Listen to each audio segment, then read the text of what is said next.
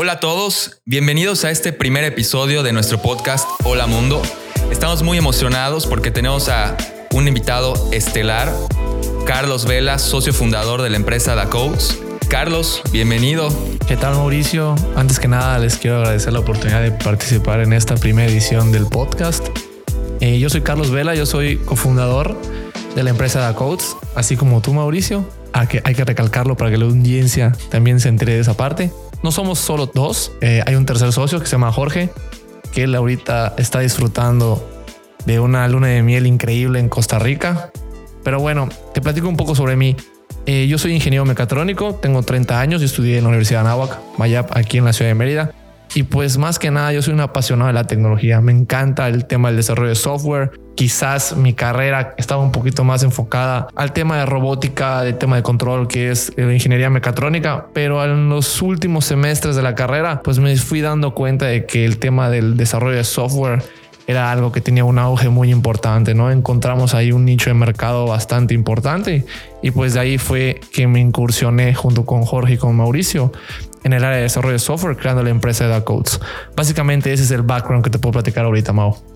Oye, Carlos, y un punto, un poco para los que nos están escuchando, que no conocen lo que es Dacodes y nuestra empresa, que ya llevamos unos 7 años trabajando desde que empezamos, pues tú, Jorge y yo ahí juntándonos en nuestras casas y en cafeterías, pues contarles un poco que ahorita ya somos una empresa de más de 130 personas en todo México, algunas personas en Argentina.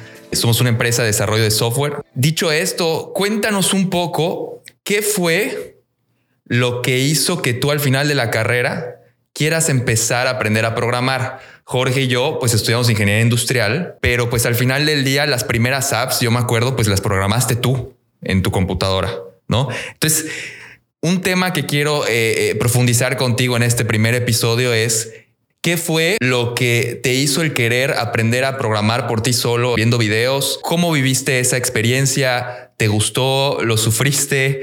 ¿Te desvelaste? ¿Qué tan difícil es aprender a programar viendo videos en YouTube? Igual para la gente joven que nos esté escuchando, inspirarlos y motivarlos un poco a que la programación es así, ¿no? Tienes que ser autodidacta. Sí, muy buena pregunta, Mau. Te puedo contar un poquito de cómo fue esa experiencia. Yo creo que cuando estaba en la universidad, aproximadamente en el cuarto, quinto semestre, en ingeniería mecatrónica, pues sí se toman clases relacionadas a la programación, algoritmos, estructuras de datos, programación orientada a objetos, pero pues son, digamos, materias que lo único que hacen es darte como que una base muy sencilla de qué es lo que es el desarrollo de software, ¿no? Pero una vez que entras, me parece que en el séptimo, octavo semestre, hay una materia donde tú, para que te puedas graduar, tienes que hacer como una tesis, vamos a llamarle así. Y para ese proyecto de tesis yo me junté con Jorge. En ese momento la primera idea que se nos ocurrió fue hacer un basurero inteligente. ¿Cómo funciona ese basurero? Era que tú le tirabas basura al basurero y el basurero tenía que detectar si la basura estaba cerca en el aire, abrirse y comérsela, ¿no? Ese era como nuestro proyecto de tesis, pero no me pregunten por qué hicimos eso. ¿A quién se le ocurrió el basurero inteligente? Yo creo que se le ocurrió a Jorge, porque no era algo así como que muy del lado de mecatrónica industrial. Era una cosa muy rara, ¿no? Pero cuando empezamos a definir qué hacer, empezamos a escuchar mucho el auge del iPhone. Yo te estoy hablando del año 2011, 2012, donde ya creo que se empezaba a notar mucho la utilización de sistemas smartphones, ¿no? De celulares smartphones. Y en ese momento a mí me acababan de comprar una MacBook Pro. En ese momento también creo que tenía yo mi primer iPhone y Jorge también, ¿no? Entonces como que empezamos a investigar un poco y nos dimos cuenta de que había una oportunidad bastante importante que podríamos aprovechar para el tema de la tesis, ¿no? No hablando ya en temas de negocios. Realmente cuando nos metimos a esta área, nunca lo pensamos como para hacer un negocio que luego tendríamos 7 años después con más de 130 personas, ¿no? El detalle era que cuando nosotros empezamos a trabajar en esto, Jorge y yo, los dos nos metemos en el área de programación y pues al final yo fui el que me enganché un poco más en esa área. ¿Qué dificultades hubieron? Que los maestros no sabían el lenguaje que se programaba para iOS, que en ese caso era la app que íbamos a hacer. Muchos de los tutoriales no había lo que hoy en día hay en Internet. Era mucho más vago. No había mucha gente que desarrollara en esa plataforma. Realmente me la pasaba casi todos los días investigando y probando por mi cuenta para que podamos avanzar un poquito mejor en el proyecto, ¿no? Al final lo hacía yo más por gusto que porque al final yo voy a tener una empresa.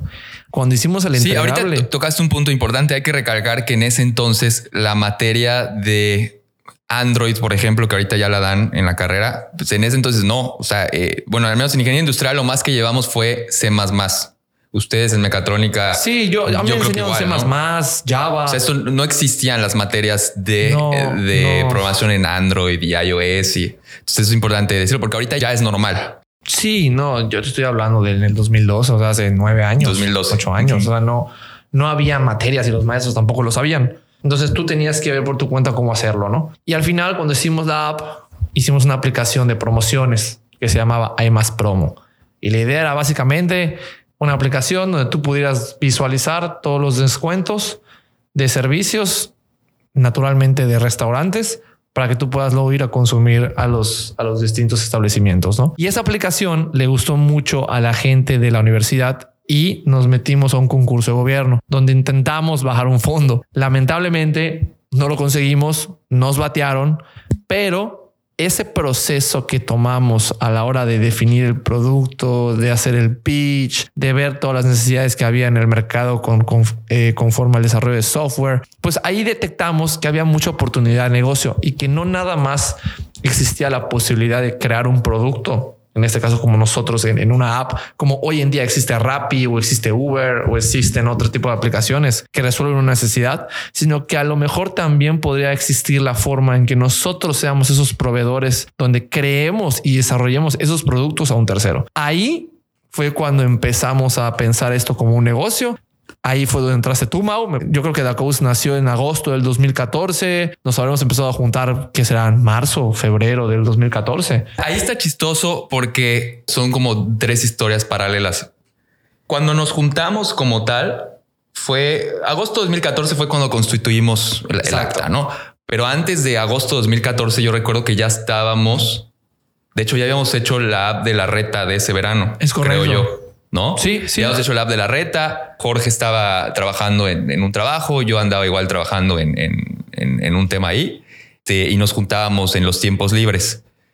Lo chistoso es que en los últimos años de la carrera yo me juntaba con Jorge y con Taco para ver qué negocio hacíamos. No era nada de programación. Simplemente nos juntábamos porque ya nos íbamos a graduar y queríamos poner una empresa. Sí, claro. ¿No? Y Taco y Jorge estuvieron contigo. Taco y Jorge. Yo estudiaba mecatrónica. Porque estudiamos ingeniería industrial. Exactamente. Y al mismo tiempo tú estabas haciendo el practicum con Taco y Jorge. Exacto. O solo con Jorge. No, con los dos. Con Taco. Taco es Sergio Casares. Entonces Taco se sale. Él dice, ¿saben qué? Yo ya voy a trabajar con mi tío o algo así. No recuerdo bien. Y nos quedamos, Jorge y yo. Y es cuando como que nos unimos todos. Y yo me acuerdo perfecto. Ustedes esto no lo saben y no se van a acordar. Pero los últimos días de la carrera, que ya eran presentaciones de proyectos finales, yo me quedé a ver un pitch que ustedes dieron en un evento que fue ahí en Cordon Bleu, que dieron el pitch de Hay Más Promo a los mentores de ahí de la Mayab, ¿no? Estaba empezando todo este asunto de emprendimiento y de pitch y de mentoring. Yo realmente fui de oyente porque había acabado ya. Creo que fui a entregar o a presentar mi algo de un proyecto. No me acuerdo. Día de la carrera. No me acuerdo. Y como que escuché que tú y Taco y Jorge, pues como hacíamos todo juntos, dijeron, pues ahorita tenemos que quedarnos a presentar esto. Y yo dije, pues voy a ir a ver, ¿puedo entrar? Y fui y me senté ahí atrásito, ¿no? Y vi cuando presentaron y me encantó. O sea, me encantó. Me di cuenta que a la audiencia, que eran muchos señores grandes, les encantó. No entendieron ni de apps y porque eran señores de 60 años con empresas de giros de construcción, temas así. Entonces les encantó la presentación, que los cupones y la app y todo este rollo era el 2014, pero pues no entendieron nada. Entonces sí me acuerdo que ese punto para mí es un punto clave en el que yo me uno y nos empezamos a juntar en ese tema, que desde la perspectiva tuya y de Jorge que estaban presentando, no tienen esa perspectiva. A partir de ahí es cuando ya nos empezamos a juntar más seguido y luego decidimos entrar pues a muchos procesos, ¿no? Cualquier cosa que nos invitaba a la universidad, entrábamos. Y es cuando decidimos hacemos un logo en PowerPoint super X que se llamaba Apps to Go. y decidimos pues meternos en este rollo, ¿no? Sí, me acuerdo de la presentación. Me acuerdo que era en el Cordon Bleu. Fue en el Cordon Bleu. Exactamente. Ahí realmente me acuerdo que había muchos señores que, digo, hoy en día a lo mejor la audiencia que nos escucha, si es gente a lo mejor de 25 años para abajo, pues están acostumbrados a la tecnología, al smartphone, al laptop, a las apps. Para ustedes es quizás del día a día, pero hablando hace 6, 7 años, la mayoría de los empresarios o de la gente que está involucrada en ese tipo de negocios, no, para ellos no era normal, ¿no? Y no veían a la tecnología como si fuera una inversión, ¿no? Lo veían como un gasto. Entonces, cuando tú ibas a explicarles algo, pues a lo mejor sí te aplaudían, pero luego te decían, sí, pero a mí no me sirve, no lo quiero hacer. O veían las apps como jueguitos. Ajá, exacto. Es un jueguito. Es distracción, que lo use mi hijo en el iPad, pero no le veían como que negocio de fondo, ¿no? Estaban despuntando todavía. Pero realmente nosotros ahí, como dice Mau, creo que encontramos un nicho que estaba a punto de explotar, porque a partir de ahí nos juntábamos literal de 9 a 6 todos los días. Empezábamos ahí a ver qué ideas se nos ocurrían. Tuvimos nuestro primer cliente, por eso dimos de alta la empresa para que pudiéramos recibir los pagos, obviamente. Pero todo fue poco a poco. Realmente, pues el crecimiento que tuvimos fue gradual, ¿no? Yo creo que el primer año habremos sido 8 personas, 7 personas a lo mucho, y estoy exagerando. Y el siguiente año habremos sido 14 y el siguiente año 20 y poquito a poquito, hasta que ya hoy en día pues somos ya casi 130, 140 personas y ya tenemos muchísimas vacantes para que la gente pueda ingresar a la empresa, para que podamos crecer muchísimo más rápido, ¿no? Al final, lo que queremos transmitirles a ustedes es como un proyecto de la escuela que empezó como diversión y empezó como un hobby. Eso nos impulsó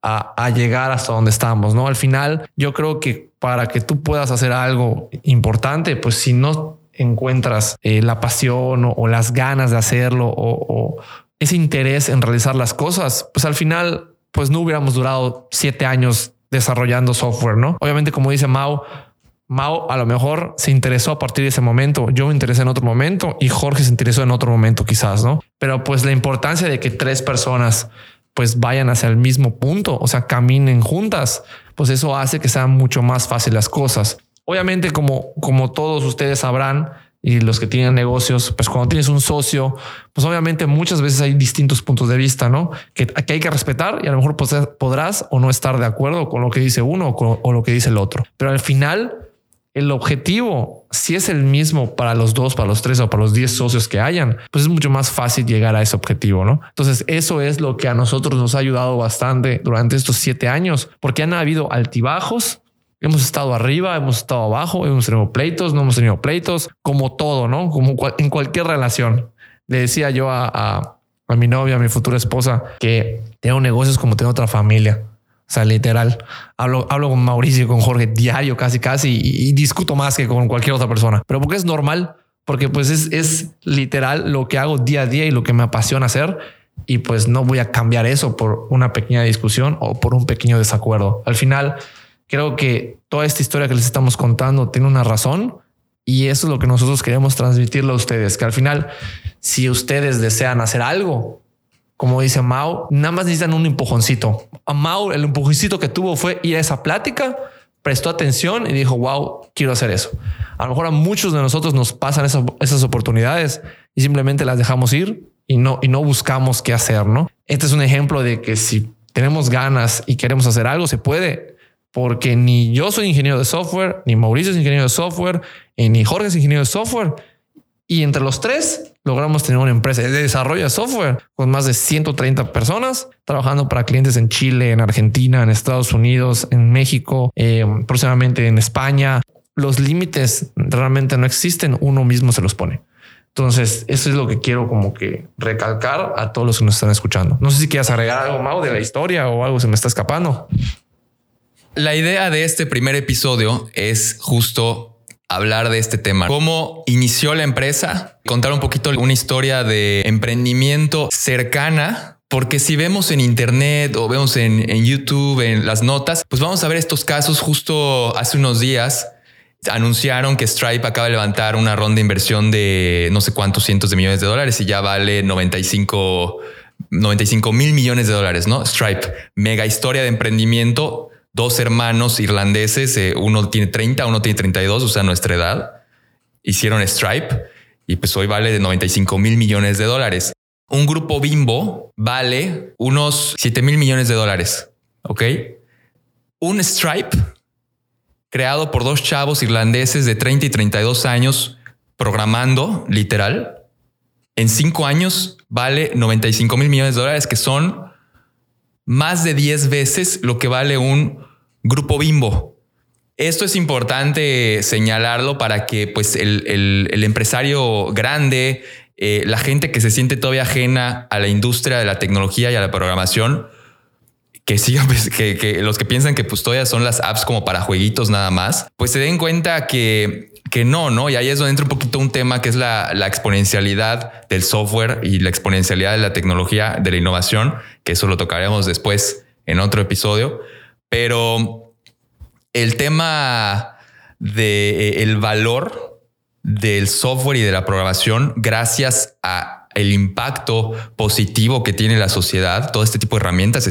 Yo creo que esto es lo padre porque pues la gente joven tiene que darse cuenta que sí puede tener una idea, tener algo en su imaginación, ponerse a trabajar, porque eso igual es importante mencionarlo, Carlos, que tú dijiste que no hay límites y que pues el chiste es hacerlo, pero igual hay un tema ahí de que ese esfuerzo es mucho esfuerzo, es mucho trabajo, son muchos sacrificios para poder pasar lo que tienes en tu imaginación a algo que pues ya es tangible, ¿no? Y es mucho tiempo, que eso es igual otra frase famosa que dice mucho siempre Steve Jobs, ¿no? O sea, por eso dicen que te tiene que apasionar mucho lo que haces, porque como es mucho tiempo y es muchos años sin ver resultados y tal vez sacrificios, entonces te tiene que realmente gustar mucho eso que te estás imaginando para aguantar. Lo que dice Mau es totalmente correcto. Como menciona ahorita el tema del esfuerzo, ¿no? Yo creo que hay veces que uno cree que las cosas vienen rápido y fácil, ¿no? Pero si no le das el esfuerzo necesario y no trabajas quizás mucho más que el de enfrente, pues es probable que no logres lo que quieres, ¿no? Por ejemplo, nosotros, en este caso, la empresa se encuentra basada en Mérida, pero yo les puedo decir que hace un año el 90% de los colaboradores que estaban en la empresa eran de Mérida. Luego apareció la pandemia, llegamos a crecer muchísimo más rápido y yo creo que no sé, Mau, pero la mitad de la gente está fuera. Entonces, al final nuestra competencia a veces ya no es ni siquiera las mismas empresas de la zona ni de la región y a veces ni siquiera de México. Competimos con empresas de otros países, con empresas de Estados Unidos. Esas empresas o esa competencia que está ahorita el mundo teniendo no va a parar porque tú trabajes 1 hora o 2 horas menos. Cuando tú eres un emprendedor y tienes una idea y quieres hacer algo, si no trabajas mucho más tiempo y no le dedicas pues casi todo lo que puedas a tu negocio, lo que quieras hacer, pues va a ser muy difícil porque es probable que haya otra persona en otro lado que sí lo esté haciendo y tenga la misma idea que tú. Y lo que va a pasar es que te va a comer el mandado. Entonces, siempre tenemos que pensar en que si yo quiero sobresalir en X o Y cosa que yo haga, pues obviamente también pues tengo que dedicarle ese tiempo, ¿no? El éxito es directamente proporcional al tiempo y al esfuerzo que yo le dedique a algo. No estoy diciendo que por trabajar 24/7 vas a lograr el éxito, porque no es así, pero sí es probable a que te acerque a él, ¿no? Obviamente nosotros también en el área en la que nos encontramos, que es el tema del software, y Mau ya lo había mencionado anteriormente, pues el software es una oportunidad muy grande para todas las empresas de poder innovar, de poder transformarse digitalmente y de poder aprovechar mejor los recursos que ellos tienen, ¿no? Y nos hemos dado cuenta ahorita en el tema de la pandemia. No sé si Mau ya lo comentó, pero había unos estudios que decían que la pandemia hizo que la tecnología y las empresas avanzaran lo que se supone que iba a avanzar en 10 o en 15 años, creo. La velocidad con la que nosotros estamos adoptando la tecnología es mucho más rápida por lo que pasó en el tema de la pandemia. Entonces, en el software, todo lo que tú desarrollas tiene una posibilidad de ser mucho más escalable, ¿no? Porque tú puedes llegar con un producto a cualquier parte del mundo. No es lo mismo que yo quiera vender a lo mejor sombreros, pero para vender sombreros, ¿qué tengo que hacer? Si no tengo una tienda en línea, pues tengo que poner tiendas. Si yo quiero abrir en Estados Unidos, tengo que poner una tienda en Estados Unidos y me tiene que comprar ahí. El mejor ejemplo es Airbnb. Creo que hace unos par de años, Mau, hicimos un post muy interesante en Instagram donde hacíamos una comparación entre Airbnb y Hilton, que era la empresa que más... Hilton Worldwide. Exactamente. Entonces, cuando hacíamos la comparación, era como, a ver, ¿qué necesita Hilton para que pueda vender de cuartos? Oye, perdón por interrumpirte, pero Airbnb en ese entonces, para esa publicación, valía $30 mil millones. Sí, claro. Y había superado los $23 mil millones, que era el market cap de Hilton Worldwide. Exactamente. Hoy Airbnb vale $123 mil millones de dólares. Sí, y no sé cuánto vale Hilton, pero no creo que valga ni la mitad. Y ahorita continúa. Pero exactamente. Pues, es un tema. Entonces, ese post está muy interesante porque obviamente la mayoría de la gente pues sabe quién es Hilton, ¿no? O sea, sabe qué es la cadena Hilton. Y en la comparativa decíamos, oye, a ver, ¿qué pasa si Hilton quiere abrir un hotel te voy a inventar algo, en Bahamas? Pues, ¿qué tiene que hacer Hilton? Comprar el terreno, construir, quién sabe cuántos empleados, meter logística, construcción. Bueno, todo un tema súper cañón para que puedan abrir un hotel y a partir de ahí puedan empezar a reservar, ¿no? ¿Qué necesita Airbnb para hacer lo mismo?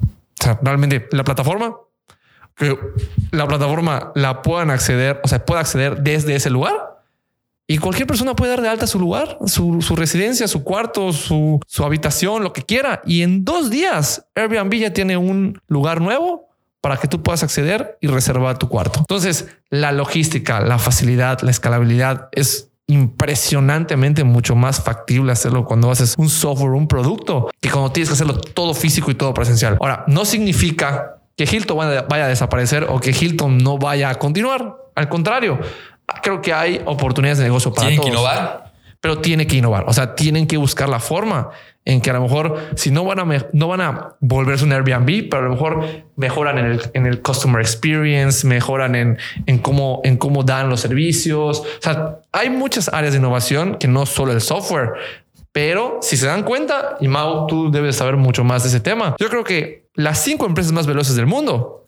las 5 son de tecnología. Google o Alphabet, Apple, Amazon, Facebook y Microsoft. O sea, y abajo de ellas estará, no sé, Airbnb y todas esas que están impresionantes. Yo creo que de la lista de Fortune, ¿cuántas te gusta que sean de tecnología? Yo creo que... Uy, te mentiría, pero sí. Pero no, una grosería. Igual de la lista de las personas más ricas de la historia, pues es Jeff Bezos y es Bill Gates y Mark Zuckerberg y todos los que están relacionados con eso. Entonces, y todo está conectado a lo que acabas de decir. O sea, esa exponencialidad.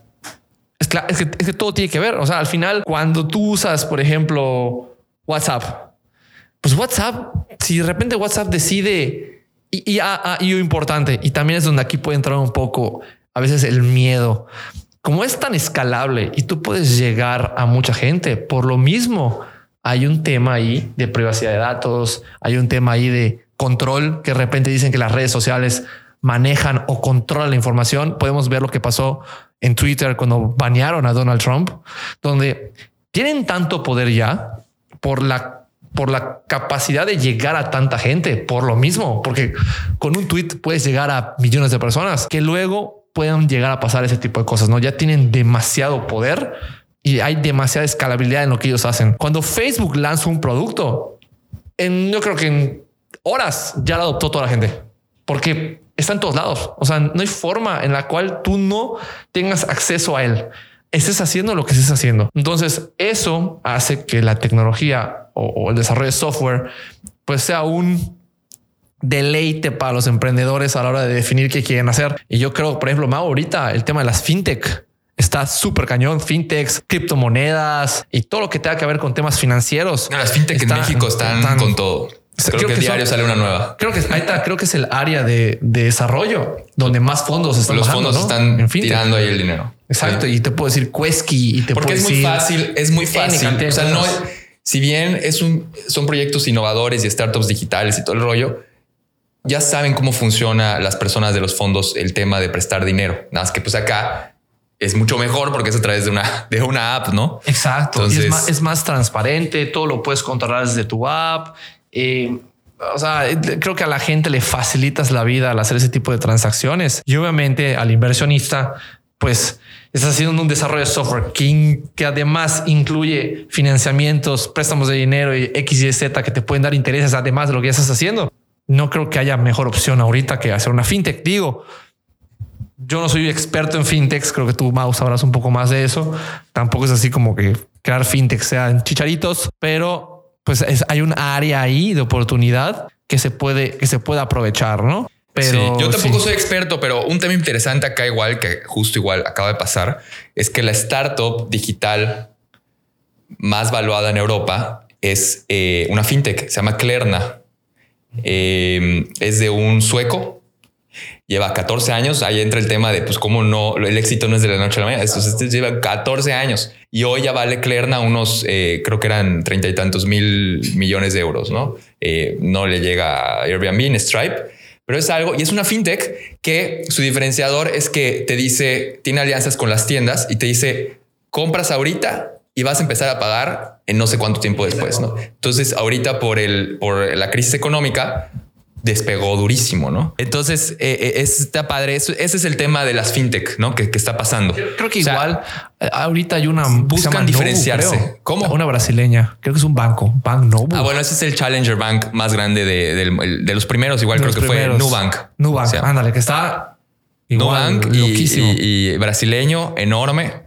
Es prácticamente un banco en fintech, ¿no? Entonces, y así hay muchísimas. Por ejemplo, ahorita que mencionas, yo creé mi cuenta en enero, me animé a meterme al rollo de los bitcoins y pues me salió ahí la publicidad, ni me acuerdo cómo llegué, pero bajé una que se llama Tauros, mexicana, igual fintech. Su diferenciador es que tienes ahí tu cuenta, me llegó mi tarjeta de débito normal como cualquier otra fintech, veo mis gastos acá si quiero, pero además tiene la opción de tengo mi wallet de criptomonedas. Entonces literalmente le pico pack 2 veces y ya compré bitcoins. Le pico 2 veces y ya vendí bitcoins y ya lo tengo en mi tarjeta de débito. Entonces como que esa versatilidad y facilidad para tener dinero en mi tarjeta de débito, depositar, pagar normal y comprar criptomonedas es como que el diferenciador de esta fintech Tauros, ¿no? Claro.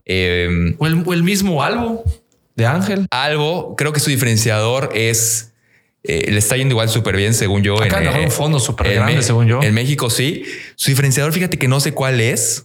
Creo que es más, va mucho por el manejo del dinero. Digo, ahí la historia es interesante porque acuérdate que estudió con nosotros en la Maya. Exacto. Y empezó con Smart Money. ¿Te acuerdas que se llama Smart Money? Tenía su app. Y hoy Algo ya es de las fintech más valuadas en México. Creo que tiene una valuación de no sé, 80 mucho, millones de pesos, una cosa así. No sé cuánto, pero está pesado. Y creo que su diferenciador es que son todas las features para el manejo y control de tus gastos. Entonces tiene ahí varias cosillas, ¿no? Sí, que es lo que era Smart Money.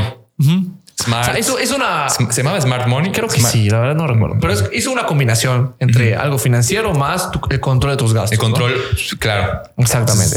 Entonces así es como hay muchísimas fintech, pero se diferencian en alguna cosita, ¿no? Tauros en criptos. Ahorita también en México, porque como nosotros hacemos mucho tema de desarrollo de pagos en línea en e-commerce.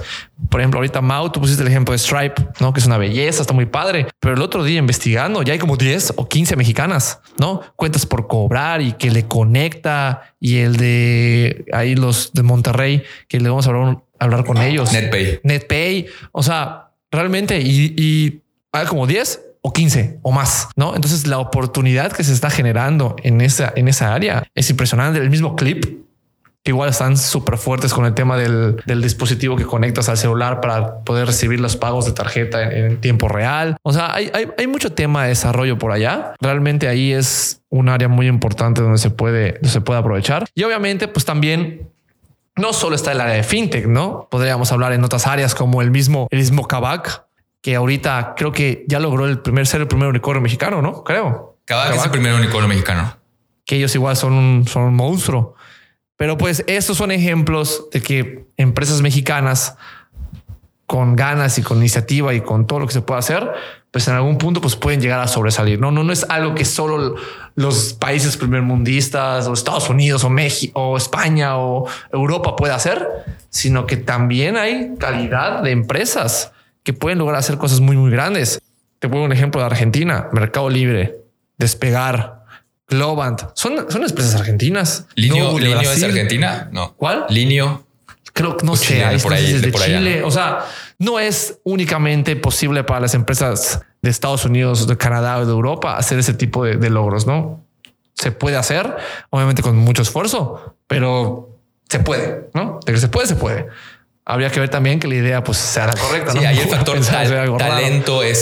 importa muchísimo porque no al final la programación, a diferencia de, pues, por ejemplo, alguna fábrica de algo que tienes las máquinas carísimas que lo hacen, pues aquí en este mundo de las startups digitales, el software y la programación es pues el talento, ¿no? O sea, la gente. Sí, claro, programar algo no es así como que le digas a la maquinita, oye, quiero que haga esto. No, hay que echarle cerebro, ¿no? Para poder hacerlo. Es la única, bueno, no quiero decir desventaja, porque no es algo tan automatizado generar el software. Por eso los sueldos de los ingenieros en Estados Unidos, en Europa son altísimos, porque no es algo sencillo de hacer. No es algo que cualquier persona que se siente y en media hora lo aprende. No va por allá. De hecho, muchas veces hasta te pagan por la cantidad de años que tengas como desarrollador. O sea, así se mide el seniority, ¿no? Entonces, mientras más años tengas, pues más capacidad tienes y eso va a hacer que tu producto sea mejor. Pero sí, definitivamente yo creo que el área de desarrollo de software ahorita vienen cosas nuevas que quizás podríamos hablar en otro podcast de machine learning y inteligencia artificial y todo lo que está haciendo Tesla y SpaceX y X y Z que se puede hablar más adelante. Que eso quizás son cosas más avanzadas, ¿no? Pero el mundo va hacia ahí y si las empresas no entienden que tienen que cambiar ciertas cosas para adaptarse al mundo, al final el mundo se los va a comer. Y va a desaparecer, como tristemente pasó en este año de pandemia, que muchas empresas tronaron porque no tuvieron capacidad de reacción, ¿no? Muchas veces el error es que somos reactivos. O sea, cuando pasa algo lo hacemos. Y cuando eso sucede, muchas veces tendemos a fallar porque no estamos constantemente pensando en innovar. Y las empresas que ya tenían una idea o ya habían empezado a innovar, pues son las que sobrevivieron, las que siguieron adelante. Tristemente, ¿no? Porque así deberían de ser todas. Pero pues ese es un ejemplo de que tienes que estar vivo, o si no, en cualquier momento, pues te puede pasar algo y no queremos eso, ¿no?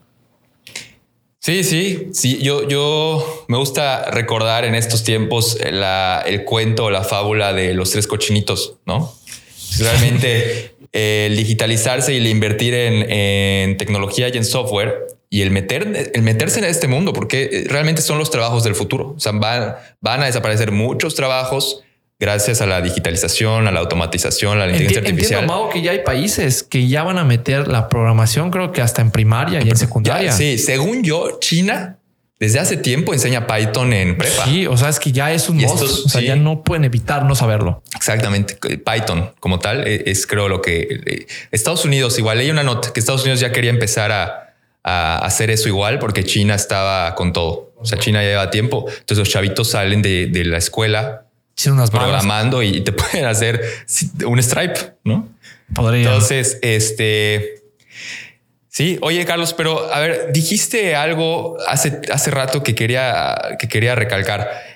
Mencionaste cómo hablamos de Stripe, que es el monstruo que es, pero aún existiendo Stripe, hay muchas otras y siguen naciendo nuevas empresas que pareciera que son el mismo giro, son competencia, pero pues los emprendedores crean estos como Stripes con algún diferenciador, algo hacen mejor que Stripe y les va bien, ¿no? Entonces, este es un tema que quería comentar contigo porque, pues, sobre todo tú que has estado a lo largo de estos 7 años, creo que hemos hecho más de 300 proyectos, muchísimas ideas de emprendimiento y proyectos de negocio nuevos. Y pues seguro te has topado como yo de que llega el cliente y tiene una super idea y de repente cuando investiga que ya existe eso, que es muy fácil que ya exista tu idea en alguna otra parte, si no en México, en alguna otra parte del mundo, piensan que ya no lo pueden hacer porque ya existe, ¿no? Exacto. En el mundo. Yo normalmente les digo lo contrario, les digo, oye, a ver, me preocuparía si no hay nada, si no existe, porque imagínate en un planeta con 7,000 millones de habitantes que nadie haya pensado e intentado hacer lo que tú estás pensando.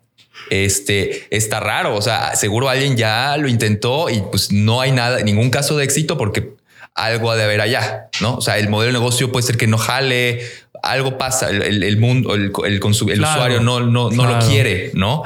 Entonces yo realmente lo veo al revés. O sea, si ya existe un Stripe, si ya existe un Airbnb, significa que podemos competir allá. O sea, podemos hacer algo similar y mejorar. Hay muchísimo espacio para mejorar. O sea, tú lo acabas de decir, está NetPay, está Conecta, está todas estas, y cada una varían en muchas cosas. Si no es en el precio, en alguna funcionalidad, el servicio, eso es un tema de features en el servicio personalizado, ¿no? Porque las empresas grandototas, lo que les pasa es que ya no tienen personas atendiendo a la gente, ¿no?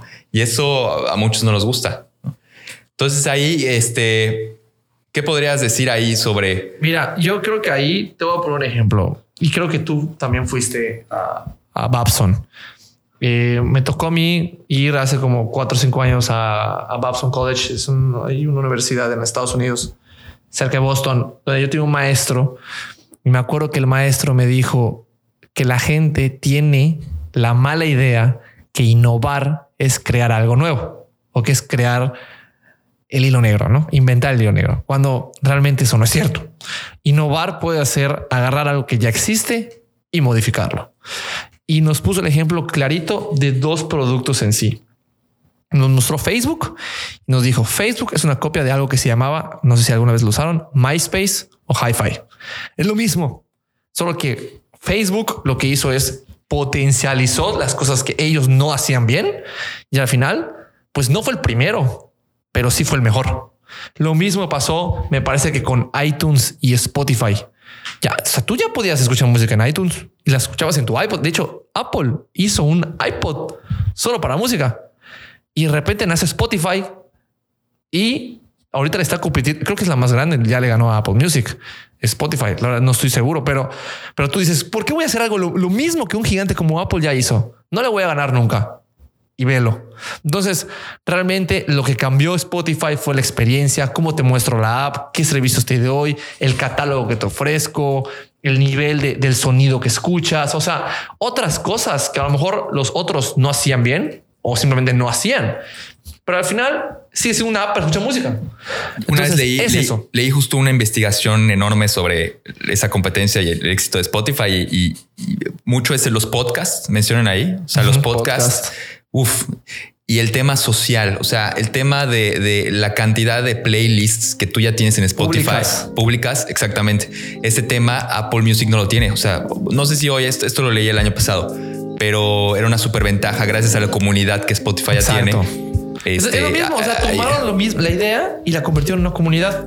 Y bueno, es lo mismo. El tema de son features. O sea, tú y yo que estamos en software lo sabemos. Al final del día son features. O sea, es que este botón que está acá haga esto. O sea, al final el hecho que haya una comunidad y todo este rollo suena a cosas grandes, pero en una app y en un software se traducen en features programadas. O sea, y tampoco es como que Spotify, el tema de la comunidad, tampoco lo invitaron ellos. O sea, fue algo que ya existía en otro lado. Tomaron la idea de otro lado y la metieron. O sea, no inventaron absolutamente nada. Lo que hicieron fue tomar una idea de aquí, tomar una idea de aquí y vamos a ponerla acá, que eso sí no existe. Pero al final ninguno de los conceptos que están manejando es algo que digas, no, jamás lo había visto. Entonces, eso es lo que bien dices, los emprendedores hacen cuando algo replican un producto, pero lo mejoran o hacen algo diferente. O sea, su propuesta de valor les da una ventaja ante su adversario. Entonces, al final hay mercado para todos, siempre y cuando sepas potencializar tu propuesta, ¿no? Porque fintechs nunca se van a acabar y esas cosas, o sea, siempre van a salir más y más y más y más. Y probablemente entre 1, 2 o 3, 4 años va a salir otro gigante y vas a pensar, ¿por qué no se me ocurrió a mí? Bueno, sí, a mí igual se me ocurrió hacer Facebook, no lo hice, ¿no? Pero ahorita lo dices muy fácil, pero hacerlo no es. Y como dicen, el siguiente Facebook no va a ser un Facebook. O sea, el siguiente Uber no va a ser un Uber. Entonces igual es mucho la mentalidad de la gente tiene que cambiar en ese sentido. O sea, no es otra cosa. Exactamente. Ahora sí, se nos acabó el tiempo. Muchas gracias, Carlos, por venir a este primer episodio de Hola Mundo, tu podcast, nuestro podcast. Los invitamos a visitarnos en nuestro sitio web, Dacodes.com, nuestras redes sociales, Facebook, Instagram es Dacodes. ¿Qué digo? Adiós, amigos. Hay que inventar una despedida, ¿no? Eso no lo había pensado. Grazie, molto grazie.